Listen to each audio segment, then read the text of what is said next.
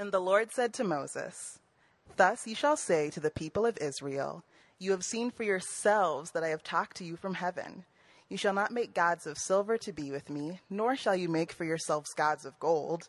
An altar of earth you shall make for me, and sacrifice it on your burnt offerings and your peace offerings, your sheep and your oxen. In every place where I cause my name to be remembered, I will come to you and bless you." This is the reading of God's word. You may be seated. Man, it's nice to have the breeze. Everybody appreciate the breeze? I'd never heard the Minnesota rendition of Pharaoh, Pharaoh. That is a really amazing blending of cultures, as you have, like, we're thinking of the ancient Near East with, like, a pop song from, the 1950s, and now with Minnesotan kind of flavorings to it. I love it. I love it. Thanks for doing that for us, Marissa, and thanks, kids, for singing along. And by kids, I mean anyone under the age of 50. So thank you all. That was awesome. We are continuing on in our series in Exodus tonight. We're going to talk about the law, as has already been mentioned. And before jumping into the law, I want to just remind everybody that the flow of Exodus has a couple of main parts. By the way, if you want to follow along sermon notes, you can go to the same website or same place on the app, and you can access sermon notes to kind of follow along. But we're in this series on Exodus, and Exodus largely breaks down into two parts. The first part is Exodus 1 through 18, where we're getting a description of God delivering Israel from slavery in Egypt. So lots of chapters about how God miraculously and painstakingly, but also powerfully delivers Israel from slavery. Then you hit chapters 19 through 20. In those chapters, Israel is being delivered for a purpose. God hasn't just delivered them from slavery just to deliver them from oppression. He's done that to relieve them, but he has also got a mission for them. He has a purpose for them. And so chapters 19 through 20 kind of spell out some of that mission. If you look at Exodus 19, verses 5 through 6, it reads this way. We've talked about this before, but it's just by way of review. It says, "Now therefore, if you will indeed obey my voice and keep my covenant, you shall be my treasured possession among all peoples. For all the earth is mine, and you shall be to me a kingdom of priests and a holy nation." Then God says, "These are the words, Moses, that you shall speak to the people of Israel." So God is saying, Moses, say these things to Israel. And what Israel needs to hear is, yes, you've been delivered, but now I have a purpose for you. I want you to be a kingdom of priests, not a kingdom with priests, but the entire nation, the entire kingdom will be a kingdom of priests. And what do priests do? Priests stand between God and the people. Priests are something like a mediator between God and other people. So this whole nation has kind of a priestly function to be able to show the rest of the world what their covenant God is like. God is going to use the people of Israel to show the whole world what he is like. And God is also going to use this kingdom of priests to receive God's goodness and God's blessing, but to be a conduit of extending that goodness and that blessing into God's world. So God has a purpose for Israel, a really strong, a really powerful and important purpose. But what is the vehicle for getting this done? God has this purpose for Israel, for them to show the nations of the world what God is like, and to also be a conduit of his goodness and blessing coming to the world. How is that going to happen? The answer is the law. God says this to them in Exodus 19, right on the cusp of giving them the covenant, or what's called the law. So the law is this vehicle for getting this done. Last week we had a sermon, Jason preached a sermon on the 10 Commandments from Exodus 20. That's a summary of the law. Today we're going to look at Exodus 21 through 31, a small chapter or small passage, just Exodus 21 through 31. It's 10 chapters long. We're going to kind of breeze over it, and we're going to look at two sections. There are two main sections in Exodus 21 through 31. The first is Exodus 21 through 23, which is called the Book of the Covenant. It's 3 chapters of laws for how to worship God, but also laws for how to treat people. So the Book of the Covenant is 3 chapters of specific and how to care for other people, how to treat people. But then Exodus 25 through 31 is 6 chapters about building the tabernacle, this place where people would worship God, where Israel would worship God. 6 very long chapters that are very minute and intricate and precise about what the tabernacle would look like. All of these are laws formally or like strictly speaking, or at least instructions that Israel was to follow. Now, how many of you have ever gotten your time with the Lord squared away? You've sacrificed and made, effort to have time in the Word, and you've got maybe some coffee there, and you're, ready to just sit down and hear from the Lord and hear from His Word, and you read something in the Bible, and you're like, I'm just confused. And maybe sometimes you've encountered that in the law specifically. And you're like, I'm not sure what that means for me, or I'm not sure what to do with that. I think specifically of this law that's actually in this section. It's Exodus 23:19. It says, you shall not boil a young goat in its mother's milk. Has anyone boiled a young goat in its mother's milk recently? Rachel, I knew I could count on you to raise your hand. Yeah. Growing up in Missouri, we weren't far off from that, to be honest. We grew up eating oatmeal, and we had goats growing up, and we had goat's milk to go with our oatmeal, so we called it goat meal as a joke. And all the goat's milk was freshly squeezed every morning, sometimes by me. And having grown up smelling the goats, I was like, I'm not drinking that milk. It was hard for me to get past that. To this day, I still can't eat goat's cheese. So there's strange laws. We don't know what this law means. Even scholars right now still don't know what this law exactly is getting at. But if we try and look at the laws as a whole, if we kind of piece them together as a whole in terms of what they're doing, it starts to make more sense. And if we also start to get into the ancient Near Eastern world, the world of the Israelites, the world of the Hebrew peoples, some of this starts to make a little more sense. So before asking, what does this law mean for me, we want to understand, what do these laws mean completely in their larger purpose? And then also, what do these laws mean for Israel? And what are they trying to accomplish?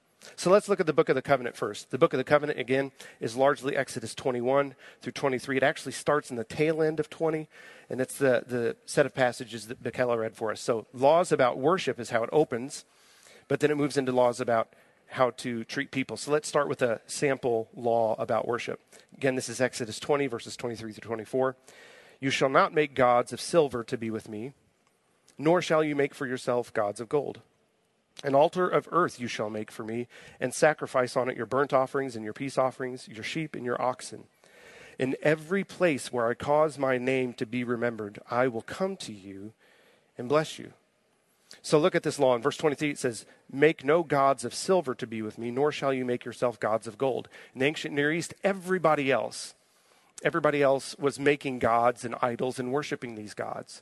But Israel's told to worship differently. Don't make gods of stone or gods of gold or silver. And part of that is because God himself cannot be captured by the world, because God has made the world. God is totally separate from the world. God is not like the gods of the other nations, where the other nations worshiped God like there was a God associated with the sun. There was a God who lived on this mountain, a God that lived in this region, a God who was associated by snakes. And gods were thought to kind of be housed by some of these areas of creation itself. And then you could make idols that were somehow or another sacred locations of this divine power. And God says, no, I cannot be housed by anything that I have made. I'm actually the God that's over everything.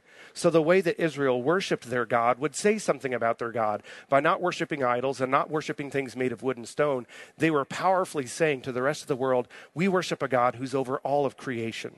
It's one God, and he's over all of creation. It said something to the world about God. But secondly, look at verse 24 in the second half of the verse. It says, in every place where I cause my name to be remembered, wherever you set up these altars were places to remember God, what he had done, where you worship God rightly at these altars, he will be remembered, and he will what? He will come to you, and he will bless you. Worship of God, right worship of God, means that he comes to inhabit the praises of his people. He comes near in his presence, and he's with his people. And what does it say? I will come to you. When he's present, he blesses his people. This is a major theme throughout the Old Testament. Wherever God proves to be present, sometimes he's having to judge people, but often when he's present with his people, he's providing for his people. When you hear the word presence, think provision.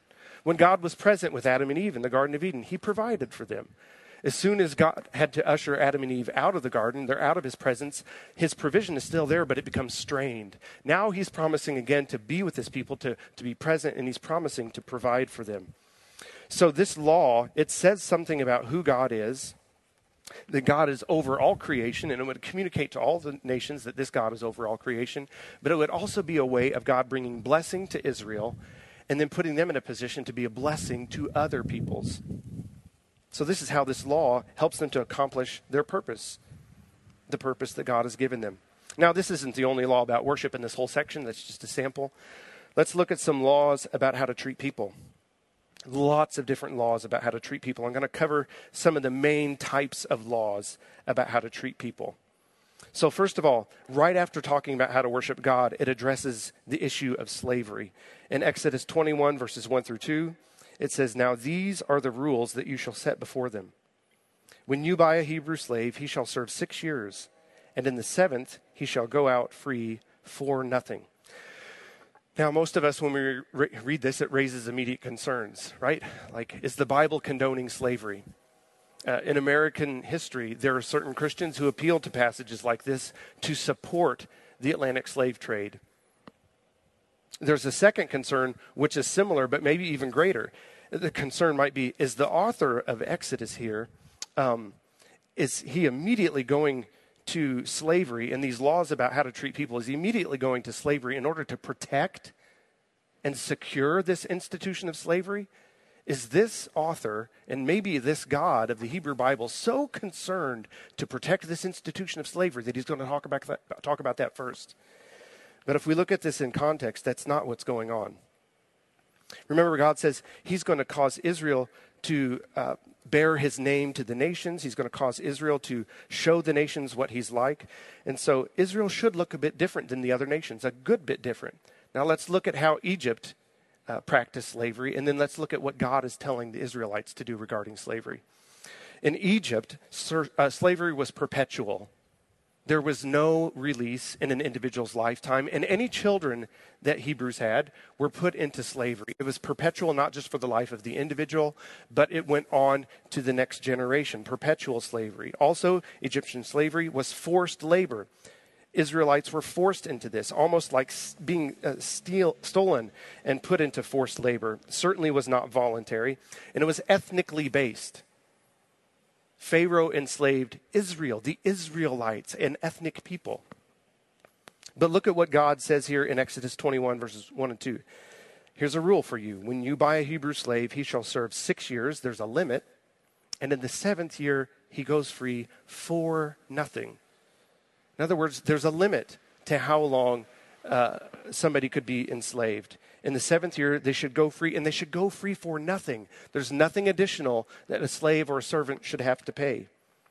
So there's a time limit. There's free release within Israel. Secondly, there's no stealing. There's no human trafficking that's allowed. Exodus 21, verse 16, explicitly, clearly condemns the practice of stealing humans and selling them into slavery. Clearly condemns that practice. And I think it's even punishable as a capital offense in Israel, punishable by death if somebody is stealing other humans. Slavery in Egypt or in Israel in many ways was a little bit more contractual, more voluntary. Douglas Stewart, an Old Testament scholar, has said it's kind of like signing up for the military. Not identical, but when you sign up for the military, you kind of sign your life over in some ways to Uncle Sam, so to speak. And this would have been similar. Or like some people have said, it's more like indentured service. And it's certainly not ethnically based. This kind of servanthood, or even slavery, was not just for Israel's non-Jewish cohort. Both Jews and non-Jews could end up in this role as a servant.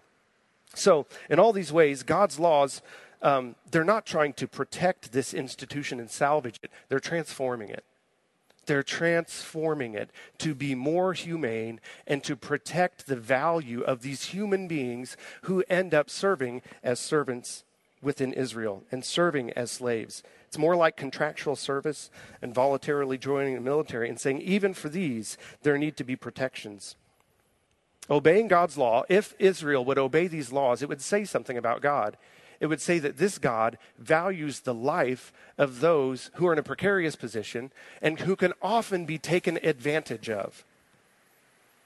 Israel should be a peculiar people. They should look different, look unique. with their concern to protect those human beings who might be most easily or most often mistreated or exploited. That's Douglas Stewart, again, Old Testament scholars' language. Israel should be concerned to protect those human beings who might be most easily or most often mistreated or exploited. This is God showing value for human life, and for human life that is often easily mistreated and not valued. So obeying God's law says something about God and his value on human life, but it also would bring blessing and well-being to those servants or slaves who would have been protected by these laws. Now, it's a terrible, terrible tragedy then in America's history. The way that slavery was practiced in America's history actually transgressed some of these laws that Exodus spells out.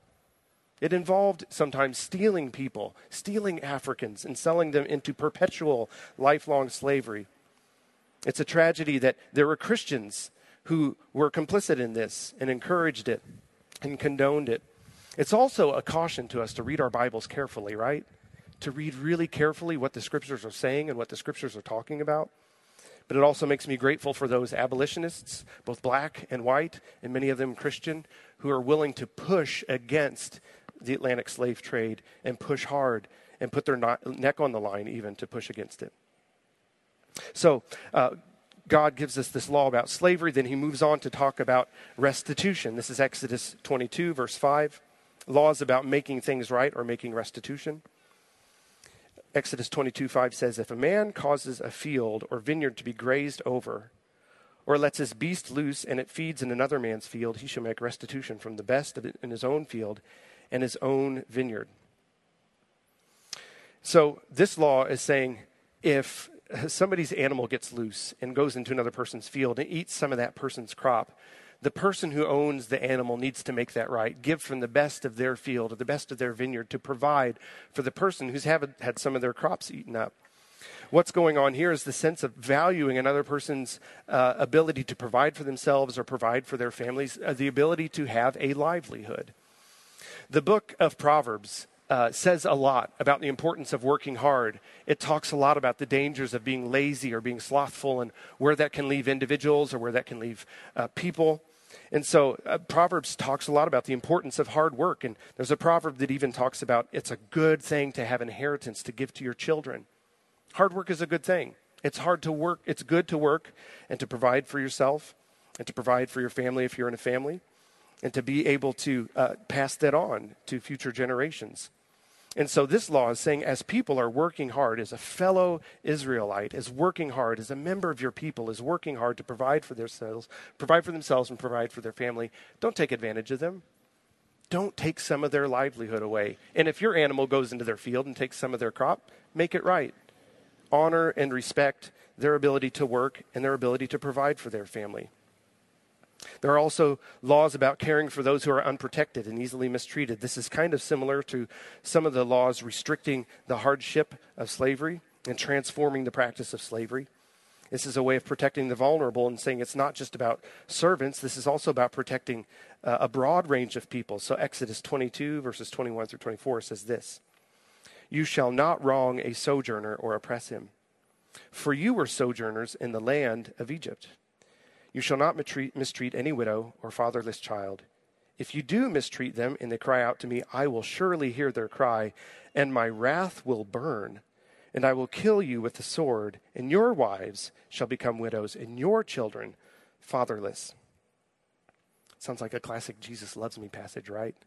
Sometimes the Bible shocks us and reminds us that God takes injustice seriously and God takes unrighteousness seriously. What's going on in this passage? It mentions sojourners, widows, and fatherless. The sojourner was actually a term for people who came into Israel and chose to become part of Israel and at some level often adopted the ways of the people of Israel. They're kind of different than what might be called a foreigner. There's a different Hebrew word for the foreigner. So this is somebody who's kind of like a resident alien, who's been welcomed into Israel, is part of the community at some level, and many times would even be circumcised and therefore take part in lots of Jewish rituals like the Passover. And so there's language about the sojourner, but then there's also language about the widow and the fatherless. When these words come up, they're kind of a heading. They are a heading in the Hebrew scriptures or in the Old Testament. Sorry, my religious studies brain and language is coming out. Hebrew Bible, I also mean Old Testament. My apologies. Has anyone been confused? Why is he talking about the Hebrew Bible? You are not at a synagogue. You are at a Christian church. It's just that sometimes when I teach Old Testament, I teach it as Hebrew Bible here at the university, so sometimes that'll come out. So all that is said to say, when you read in the Old Testament about the widow and the orphan and the alien, it's kind of a heading for this large group of people, not just those three kinds of people, but anyone who was in a really risky kind of position. It symbolizes the entire range of unprotected and easily mistreated people in ancient times. So in Egypt, how was Israel treated as one of these kind of unprotected groups? It says, you were sojourners when you were in Egypt. And how were they treated? They were treated harshly. Servitude, lifelong, perpetual, generations-long servitude, treated brutally. And God is saying, that's not how you are to treat the sojourner in your midst. That is not how you value the life of the sojourner in your midst. And that's not what you're to do with the widow or the orphan. Israel is called here to show the character of their God by valuing the life and protecting the lives of those who could often be unprotected and easily taken advantage of. It says God values these lives. And then there's justice in legal matters. Exodus 23 verses 1 through 3 says, you shall not spread a false report. You shall not join hands with a wicked man to be a malicious witness. You shall not fall in with the many to do evil, nor shall you bear witness in a lawsuit siding with the many so as to pervert justice, nor shall you be partial to a poor man in his lawsuit. So these laws have to do with being just in a court of law. Everyone remember the 10 commandments, the one command that says, don't bear false witness against your neighbor? This is kind of talking about legal cases. When you're in a court and you're in a legal case, don't bear false testimony in court. Because what you do when you bear false testimony is you legally put somebody at a disadvantage in an unjust way. Tell the truth in court. Seek justice in court. Be party to justice when you are at court. And so firstly, it says don't pervert justice by lying to make a guilty man look innocent. If somebody is guilty, don't share false testimony, don't give false witness to make a guilty person look innocent. That perverts justice. Also, don't pervert justice by siding with popular opinion instead of what is right. It says, you shall not fall in with the many to do evil, nor shall you bear witness in a lawsuit siding with the many. It's really easy to go with popular opinion and to kind of be swayed by popular opinion. But the scriptures say if you're in a situation, like for an Israelite, if they were at a legal matter, don't side with popular opinion if you know the truth to actually push against that and to be counter to popular opinion. Seek justice, don't pervert justice. And finally, and kind of surprisingly, it says don't pervert justice by being partial to a poor man. Is anyone else surprised to see that? I've been studying the Bible for many years, and I was surprised to be reminded of that. That's in the scriptures. Most of the time when we think of perverting justice, we think of showing partiality to the rich. And I think that's usually what happens, and the scriptures have to address that. But here the text is saying it's possible even to pervert justice by showing partiality to a poor man. And God's desire for justice is such that he says, don't bend and show partiality to a poor man. Seek justice and don't pervert it. So, in all these ways, with all these laws, they're aimed at guiding Israel and bearing God's image or bearing his name before the nations, representing God to all the nations. In their worship, in Israel's worship, they would show the world what God is like. In their worship, they would also experience God's presence and blessing, and then they'd be able to share God's blessings with others, be a conduit for blessing others. And how they treated one another as they lived righteously, as they treated one another fairly, as they respected one another and cared for one another, didn't wrong one another, and even made provision for those who could easily be taken advantage of and provided protections for those. Israel should look different. It should say something about their God's value for human life. And it should also cause them to experience goodness as they treat one another, treat the sojourner, treat the fatherless and the orphan well. Treat one another well. So then, that's the book of the covenant. Then we move on into instructions for the tabernacle. We ready for the tabernacle? We will zip through the tabernacle. Michaela, yeah, bring on the tabernacle. I'm excited. Seriously, this is a pretty amazing part of the scriptures, and I think you'll see why. So the tabernacle, there's Exodus 25, verses 8 through 9, that says this: "Let them make a sanctuary for me, that I may dwell in their midst. Exactly as I show you concerning the pattern of the tabernacle and all of its furniture, so you shall make it." The author of Exodus decided to move into Yoda's sentence order. Exactly as you show concerning the pattern of the tabernacle, so you shall make it. I could just see baby Yoda, like that's his first language. That has nothing to do with the text. I apologize. So God is going to tell Israel how to build the tabernacle, how to build this tabernacle. Have you ever read these instructions for the tabernacle and just like, okay, get on with it? Does anyone get bored in reading about the precise, am I the only one that gets bored reading the precise measurements of the tabernacle?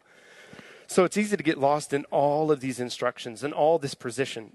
But if we see what Israel would have heard, it's a really stark message they're hearing as the tabernacle is being described. So here's some tidbits for how the tabernacle is supposed to be structured as these chapters spell it out. First of all, there would be an ark of the covenant where the covenant itself would be put into this ark. The ark would be in the tabernacle, and God's presence would be upon this ark. So in the tabernacle is God's presence upon the ark. There was also a lampstand to be erected in this tabernacle, and it was in the shape of a tree. So you have this lampstand in the shape of a tree. There's also the law. The law or the covenant is put into the tabernacle, and the law tells Israel what is good, what is right, and what is evil. And then there's an entrance to the tabernacle that faces east. And the entrance to the tabernacle had this curtain with these cherubim on it that kind of guarded the entrance into the tabernacle. So you've got God's presence at the ark. You've got a lampstand that's in the shape of a tree. You also have the law, which tells what is good and what is evil. And then you have this entrance facing east with these cherubim guarding the way. If you go to Genesis 1 through 3, in the Garden of Eden, let's look at some things that were present there. First of all, God is present with Adam and Eve in the Garden of Eden. There is a tree of life, just like there's a lampstand in the shape of a tree. There is the tree of the knowledge of good and evil, just like God has the law placed in the ark, which tells Israel what is good. Then you also have the entrance and exit to Eden. When Adam and Eve were ushered out, which way were they facing? They faced east. And what was guarding the way after they went out? There was an angel, much like a cherubim. The temple, as it's being described in all of its elaborate structure, looks an awful lot like Eden. God is saying to the Israelites, what I gave Adam and Eve when I lived among them and walked with them in the Garden of Eden, I'm coming to restore that. I will again dwell with my people. I will dwell with my people. Have you ever had somebody stop by your house and you're really tight on time? And somebody comes in, Adam, I'm not looking at you because you've done this. Don't worry. So somebody comes to your house, you're tight on time, and you're like, yeah, how you doing? Gotta go. And they take off their shoes. And you're like, oh, no. And then you're like, I'm really tight on time. I'm going to be late to this appointment. And then they take off their coat. You're like, oh, no. And then they move into your house. And then they sit down. Like their physical movement, what they're doing with their physical objects is communicating, I'm setting up shop. I am making myself comfortable. And in all of these tabernacle instructions, Jewish hearers would have heard, this God, our covenant God, our creator God, is setting up his dwelling with his people again. He's saying, I'm going to come live among you again. And I'm going to, as I live among you, I'm going to provide for you. And as I live among you, I'm going to bring blessing to you. This is a powerful, powerful message to the people of Israel, and it would have leapt off of the page to them. So in all these ways, God has given his law to Israel, and in many ways it's a gift. God's law is a gift in that it's a way to experience his presence. And by experiencing his presence, it's also a way to experience his blessing and his provision. And by giving them these laws for how to live righteously with one another, to value life, to value one another, and to care for one another, it's a way to experience goodness in the way that they would treat one another. The law is intended as a gift. Now, the law is hard. The law is not easy, especially when we remember that we are sinful people. And to enjoy God's presence is not an easy ordeal, right? Moving into the presence of a holy, righteous, absolutely good God. When we struggle with sin and with selfishness and with wanting to bend things in our own favor, when we struggle with all kinds of sin, it's hard to come into God's presence. And so God is promising to provide presence, though this is not an easy presence, but it's still a gift. And the laws for how to live are a gift so that all of Israel could experience thriving and flourishing, and they could respect and value one another and treat one another well. And all of them would be able to thrive, especially those who are in dangerous or difficult positions and could easily be taken advantage of. Doesn't this sound like good news? It sounds like very, very good news. But the problem is, and we all know this if we've been at church any amount of time, but the problem is that the law on its own was not enough for Israel to accomplish God's purpose for them. The law could not fully see them through to help them fulfill God's purpose because they couldn't keep all the law. They could not fulfill the law. In short, they could not stay faithful to their faithful God. They would set up idols and worship other gods. They would wander in and out of idolatry, worshiping Yahweh for a while, then worshiping these other gods, sometimes worshiping Yahweh and other gods at the same time. They struggled to be faithful to their God. Because of that, they struggled to always feel his presence. There's this powerful moment when God finally has to discipline his people because they've repeatedly been unfaithful to him, and he finally departs, his presence departs from the temple. It's this terrible moment where God has to say, I've been warning you, and now I have to withdraw my presence from you. And they also did not treat people rightly, whether fellow Israelites or those outside the nation or widows or orphans or aliens. They struggled to treat one another rightly. And in both these ways, when they start worshiping these idols, who do they look like? Are they showing the world what God looks like? They look like the other nations. They start looking like Egypt or other Mesopotamian religions. And when they treat people the ways that these other nations treated people, they start looking like those nations too. They don't show the world who God's like. They actually are just holding up a mirror and saying, hey, we're just like you. We're acting like you all now. Israel did not walk in all of God's blessing. They didn't fulfill God's purpose because they struggled to fulfill the law and keep the law. But as we close tonight, the good news is that Exodus, in what it sets up about the law and all the goodness of the law, is finally completed and fulfilled in the person of Jesus. When Israel could not keep the law and would not be faithful to God, and would not properly practice righteousness, God sent his only son, not just to die on a cross, but God sent his only son to actually fulfill all of those pieces of the law. All of those pieces of the law. So first of all, Jesus fulfilled the law, and he shows us what God's like. Israel was supposed to show the world what their God is like. They didn't do it, but John 1:17, verse 18 says this, "For the law was given through Moses. Grace and truth came through Jesus Christ. No one has ever seen God. The only God who is at the Father's side, he," meaning Jesus, "has made him known." Who is it that has properly and completely borne the image of God? It's Jesus. When people see Jesus, they see God because Jesus completely fulfills the law. He completely fulfills the law. He completely serves God the Father faithfully, does the Father's will, and he shows us what righteousness is like: selfless love, care for the others, sacrificial love for other people. Jesus made God known faithfully because he totally kept the law. And then Jesus also bore the sins of the world. John 1:29 says that Jesus is the Lamb of God who takes away the sin of the world. When all of us in our own ways, to varying degrees and different levels and all kinds of different ways, struggle to be completely righteous. We struggle to live up to the law. We struggle to value humans, whether that's people like a roommate, someone in a class, or someone in our family, parents or siblings, a coworker. We struggle to properly value other people and love them and care for them. Sometimes we take advantage of people. Sometimes we don't even realize that we're doing it. All these ways that we're not righteous. All these ways that we can be so focused on some of our own plans and some of our own purposes and be kind of oblivious to the needs of those around us, and maybe sometimes uncaring of the needs of those around us. Or the need to be right in an argument with a spouse or with a child. Have you ever been in an argument with your child? Like, I'm going to be right. All kinds of ways that we can be unrighteous. Jesus has to come and to be the Lamb of God who takes away our sin. And thank God that he sent his son to completely fulfill the law, so that when Jesus goes to the cross, he not only washes away our sin, when Jesus has completely fulfilled the law, he can then pass on to us his righteousness.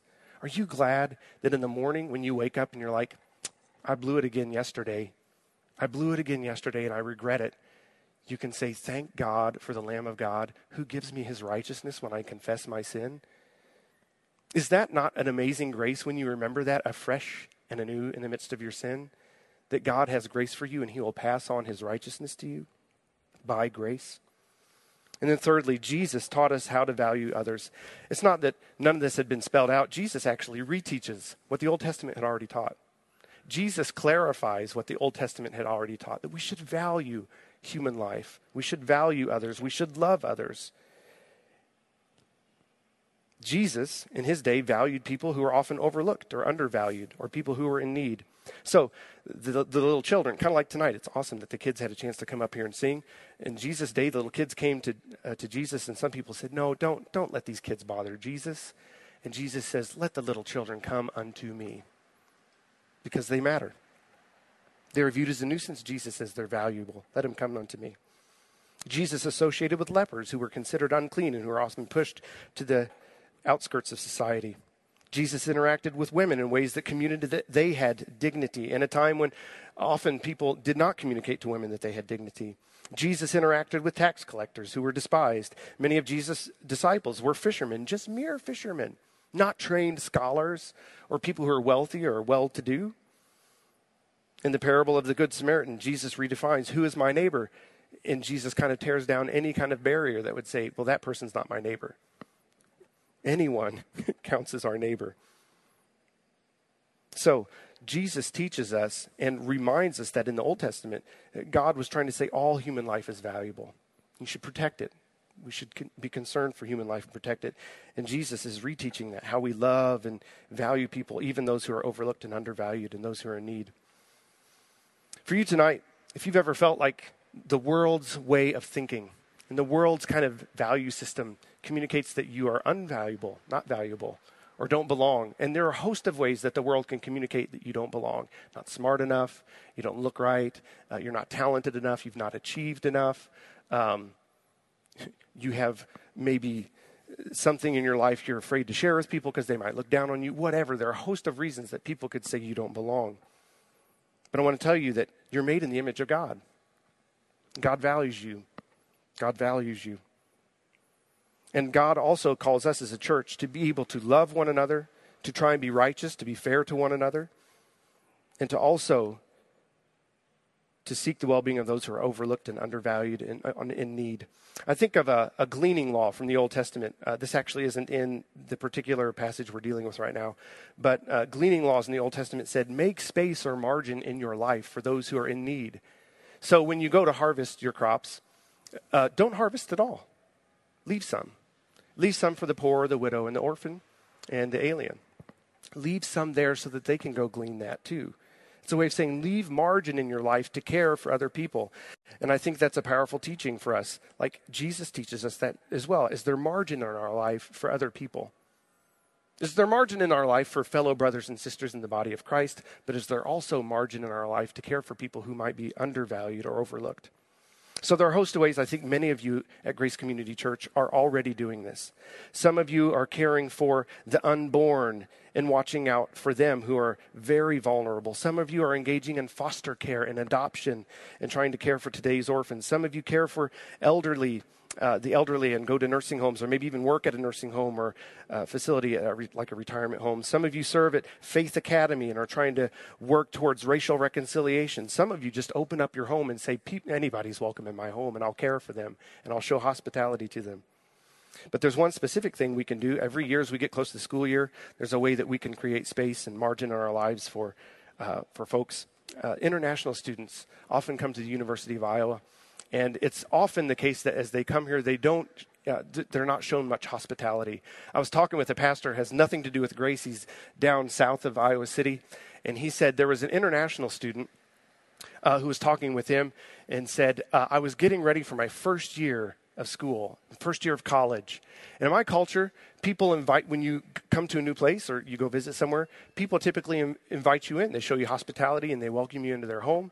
And so he says, in my culture, you buy a thank you gift ahead of time, so that when you're welcomed into a home, you can give a thank you gift to somebody. So this guy's getting ready for the school year. He buys a thank you gift. The entire first semester goes by, nobody invites him to his house.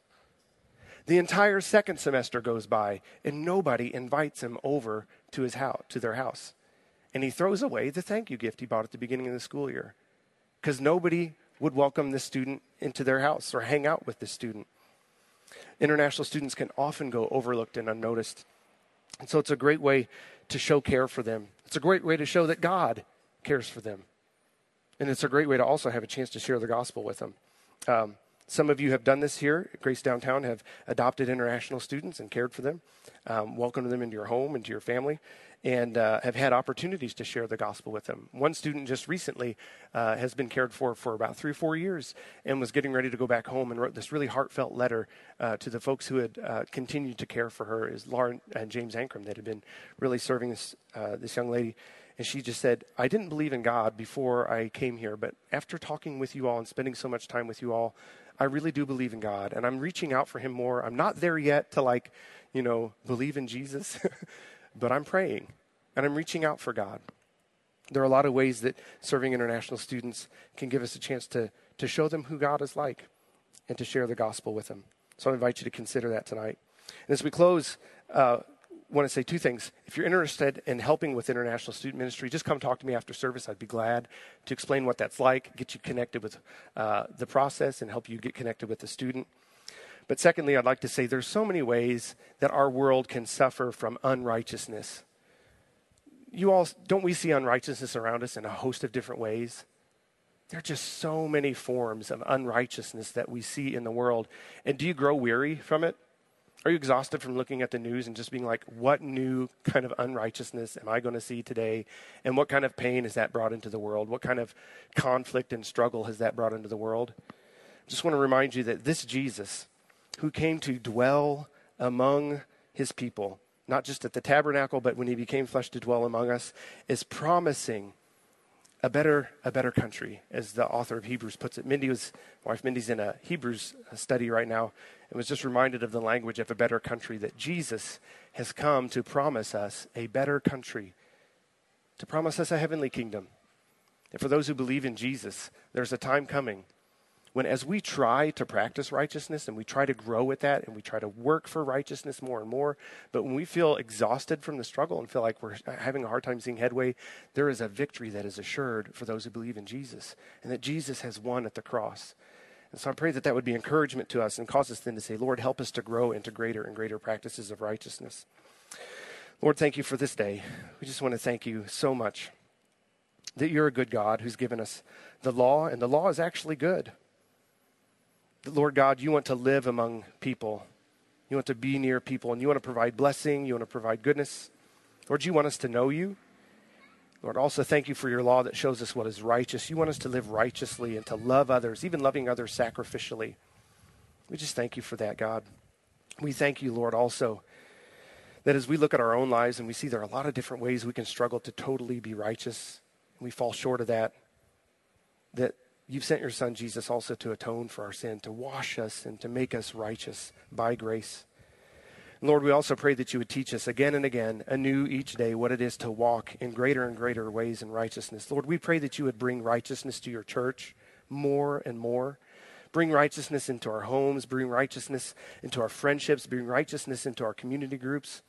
Pray that you would continually bring greater righteousness among your pastors here, Lord God. And then as we do that, as we grow in that, we pray that you would be glorified. We also pray that other people would see your goodness. They wouldn't see us, but they would see you. And Lord God, they would want to know you. They would want to draw close to you. And Lord, we also thank you for the hope of a better country to come, that you've promised us eternity with you. Give us hope in that, and show us what it is to walk in greater righteousness for your glory. In Jesus' name, amen.